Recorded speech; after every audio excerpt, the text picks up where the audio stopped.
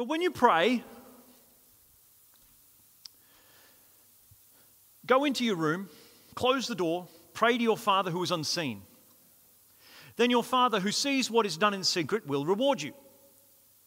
And when you pray, do not keep babbling like pagans, for they think they will be heard because of their many words. Do not be like them, for your Father knows what you need before you even ask Him. This then is how you should pray. Our Father, who art in heaven, hallowed be your name. Like the prayer that we read earlier. This is a simple lesson of Jesus, and on the face of it, it looks, well, fairly straight up and down, doesn't it? This is how you should pray. But I want to say to you this morning, and we're going to unpack this first line quickly, Jesus is more than just a great teacher.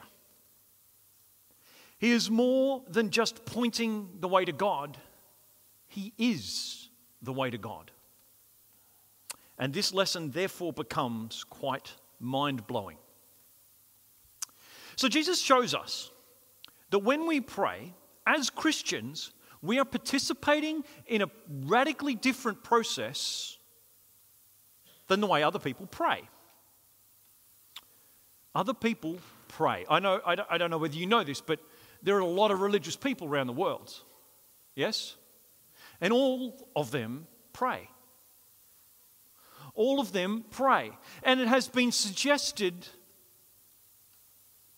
in some circles that this means that all people have the same relationship with God. I want to tell you that Jesus says different. Prayer, as universal as it is clearly different. There are clearly, Jesus teaching, two ways to pray. There is the pagan way, and there is the Christian way. Now, in our society, pagan, and I've done this before. Generally, I mean, when I use the word pagan, I mean the irreligious, the atheist, the skeptic. Yeah? But Jesus has a different usage of the word. And sometimes we get a little bit confused. In Jesus' usage, pagan simply means one who is not a Christian, one who is not a follower of Jesus. One who doesn't believe what Jesus is saying is the pagan. Because the pagans, they're praying, aren't they? They're not skeptics, they're not irreligious, they're not atheists, they're praying, using lots of words, all the best words. But they're not praying the same way. What Jesus says is there are two types of people in the world. The pagan, the Christian, or the Christian and the non-Christian. Jesus is saying there is something very unique about the way Christians pray that is very, very important. Do not pray like the pagans. They think they'll be heard because of their many words. Your Father knows. Now, your Father knows what you need, so don't keep babbling on, right? I've heard preachers bring these texts. So verses 7 and 8, I don't know whether I put them in separate. Verses 7 and 8, don't babbling on. They think they'll be heard. Your Father knows what you need even before you ask Him. And I've heard preachers say things like, well, you really shouldn't come to God with a list of things you want and need because God already knows, right? This text says you don't need to pray that stuff. You don't need to ask God for what you need, right? That's what Jesus is saying. Well, clearly that's not what Jesus is saying, because in a couple of verses, He teaches His disciples and He says to say to God, give us this day our daily bread. So this is not what Jesus is saying. There's something here of an understanding that we're missing, I think, sometimes. These verses describe two fundamentally different ways in which you can approach God. Two fundamentally different bases on which you approach prayer based on what you believe your relationship to God is like. How you assume your relationship with God works. I hate to tell you this, but a lot of people who think they're Christians, a lot of people who are part of the church, who recite the Lord's Prayer, or in Catholic circles it's known as the Our Father, A lot of people who recite this prayer are great at reciting it, but not so good at praying it. I think the key for us this morning is to ask yourself the question, what reason would God have to listen to me? Do you ever ask yourself that question? You have to answer that question for yourself. Every day, every prayer. Going to church, you see, being religious, being busy, praying up a storm, playing guitar, playing instruments, playing piano, playing whatever, doing graphics and whatever else. None of that matters to whether or not you're a Christian. What you have to do is answer the question, what makes you think God would listen to you? When I was growing up, my parents had borders. Not boundaries, well, they had boundaries, but they had borders. People who lived in our house. Students from across the country would come and study in Sydney, and because of the Salvation Army networks and whatever else, they would often find themselves staying with my parents' place, at my parents' place, paying someone, I don't know how much money per week in rent. I was too young, didn't care. And you know, my parents loved them. Parents loved them a lot. But they didn't have the same relationship as the ones I had with my parents, my sisters and I. We had a very different relationship. In fact, there were times where, for instance, the boarder would come with the money for the week's rent, and my parents would be up in the study or out in the garage or whatever else. And they were in places where the boarder didn't feel like they could go and approach my parents, even to give them money. And so we'd have to go and find our parents and bring them back to the lounge room or whatever, where they could do the money, right? Do you see how that works? You see, there are two different relationships at play in this example. There is a transactional relationship, the one that exists between the boarders and my parents, and there's the family relationship, the one that exists between me and my parents. A relationship that exists because of what you pay or what you give is a transactional relationship. But a relationship that exists because of who you are is a far more powerful family relationship. Non-Christians pray and pray and pray. They offer things, they light things on fire, they do all sorts of things. Some of them cut themselves, some of them do insane things to try and gain the attention or a response from God. They give all this stuff. But Christians know who God is, where God is, and what He is like. So they approach prayer very differently. And that is what Jesus is saying. Who? Our Father. This is the fundamental thing that we need to understand. When we pray this prayer, our Father, we need to stop and remember two things when we read these two words. First of all, we are talking to someone. This is not an exercise in cognitive behavioral therapy. This is not a verbal diary. This is not a captain's log. This is not a journal. You are actually in conversation with someone. And secondly, we need to remember this is our Father. When I was little, I was taught to address neighbors, friends, family as Mr. or Mrs. So-and-so or Miss So-and-so. You know, when you're at school, Mrs. So-and-so, Mrs. Do you know what I mean? That was right and proper. There's a distance. Some people were a lot closer to our family, and even though they weren't biological aunties or uncle, we'd call them auntie or uncle. But this is our Father. Nothing like dad. It's like dad or mum. And this is what Jesus says. When you pray, say, our Father. The Apostle Paul explained it to some people in the church in Galatia. In the first century, he writes this in Galatians 4, 6-7. But when the time arrived that was set by God the Father, God sent His Son, born among us of a woman, born under the conditions of the law, so that He might redeem those of us who have been kidnapped by the law. And thus, we've been set free to experience our rightful heritage. You can tell for sure that you are now fully adopted, has his own children. Because God sent the Spirit of his Son into our lives, crying out, Dad, Father. Doesn't that privilege of intimate conversation with God make it plain that you are not a slave, but a child? Doesn't it? And if you are a child, you're also an heir with complete access to the inheritance. We talked a lot about adoption and the life of the Spirit in us, proving that and teaching that adoption to us from the inside over Easter time. And if you weren't here at Easter time, I encourage you to go back and look at the videos from Easter time for a fuller understanding of what he said, what Paul means when he says we're adopted. Because it's fundamental and foundational to the way we approach prayer. In the weekly email that we send out, I'll put the link there for you to get those messages and look at those again. Because that's the who. We need to understand the who we talk to when we say our Father.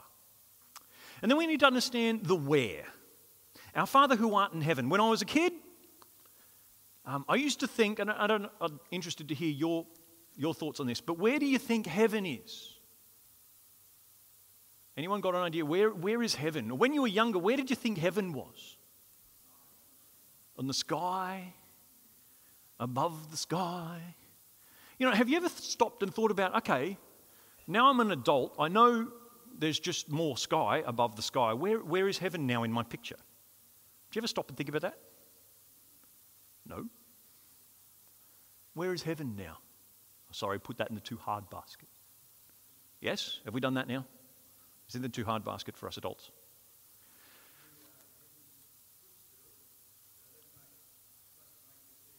That's right. There is a very definite connection between us and heaven. So we can't say it's completely separate. But when I was a kid, I'm like, it's up there, somewhere up in the universe, and it's all far away. And that's when I prayed, I would think of God as somewhere way up there and way out there. But this verse has been mistranslated. Did you know that? Let's have a look.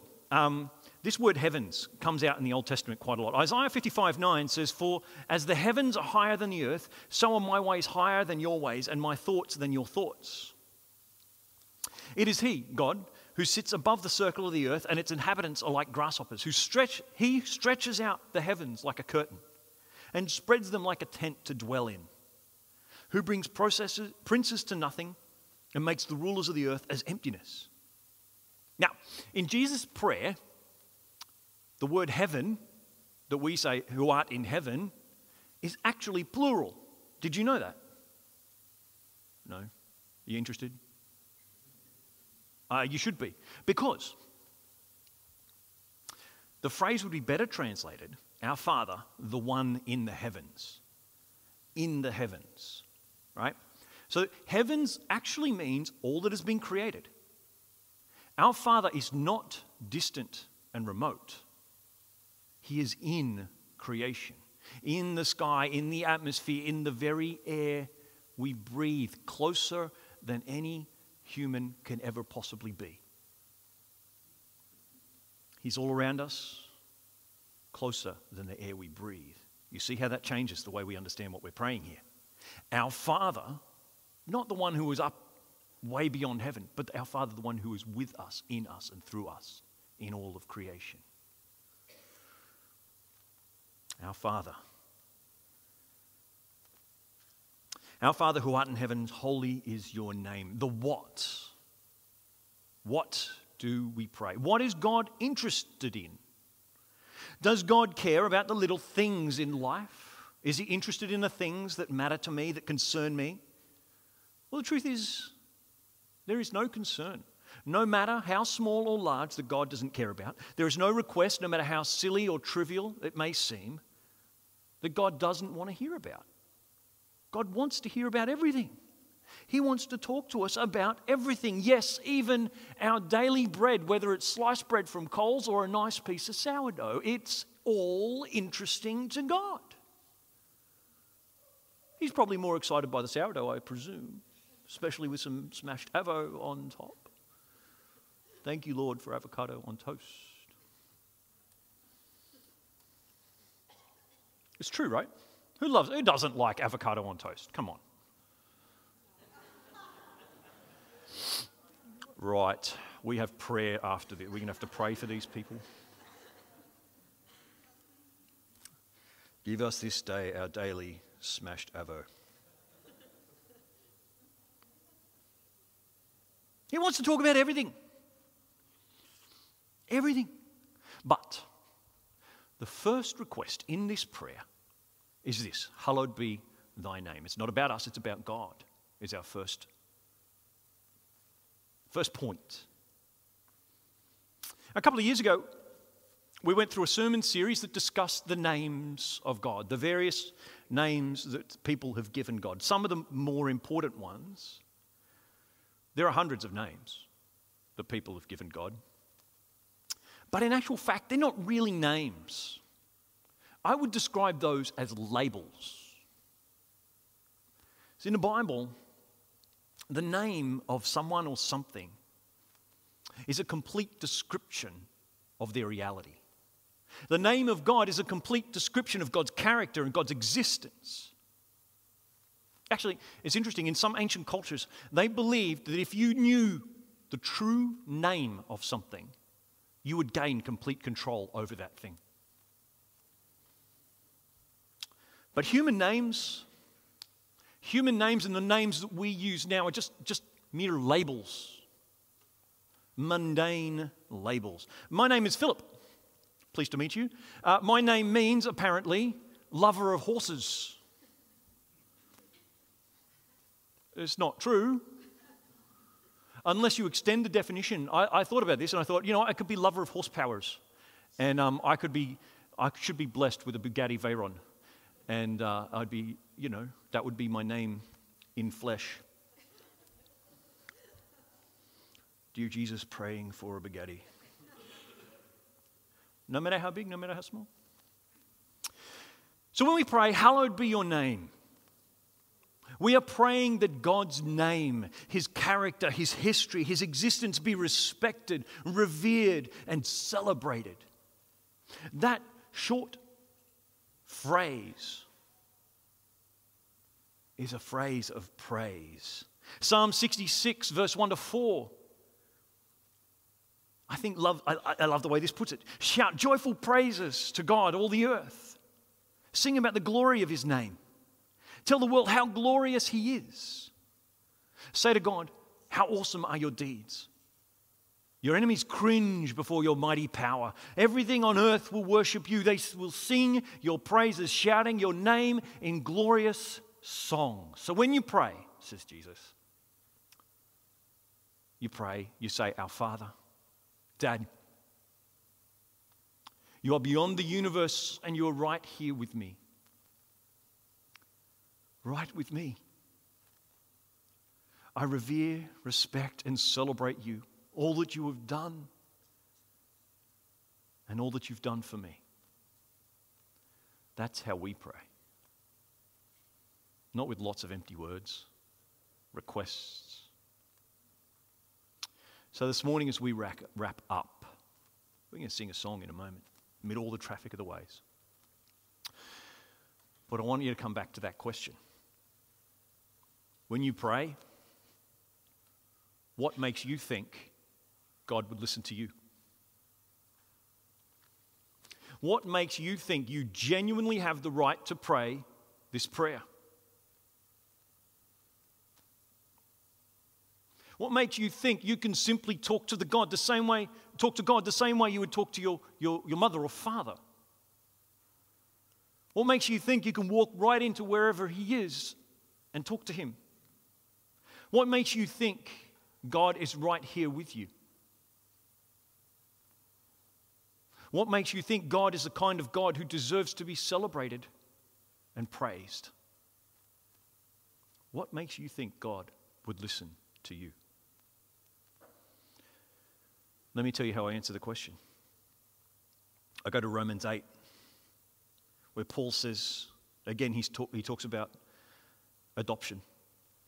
He says, so you have not received a spirit that makes you fearful slaves.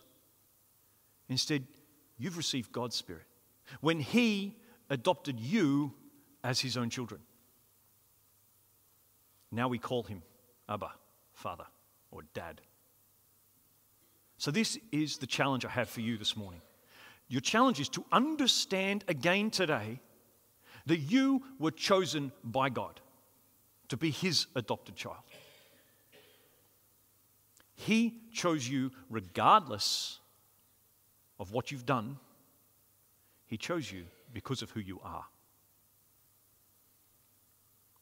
And now you can call Him Dad, Father, or Mum, Mother, whatever. So we're going to sing this song. Right now, take a moment to reflect on the fact that you were chosen. You were targeted for grace. You were in the mind of God when Jesus hung on a cross out of His love for humanity. You have been adopted, invited, and chosen to be a member of the family of God. And your answer to the question, what makes you think you genuinely have the right to pray this prayer? The answer is simple. God invited you to. Pure and simple. Do you believe that? Because unless you do, you can't pray that prayer for real. You can recite it all you like. Do you know God chose you? Let's sing this song, Amid All the Traffic of the Ways.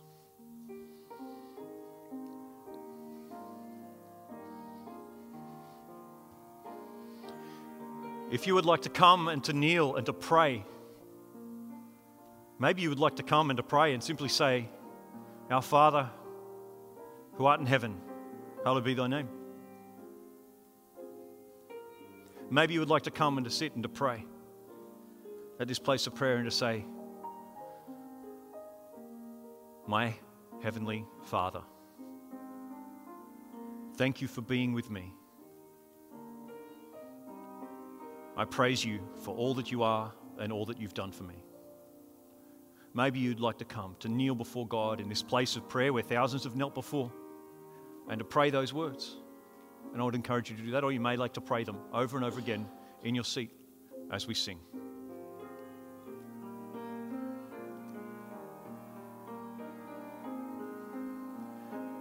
Amid all the traffic of the way.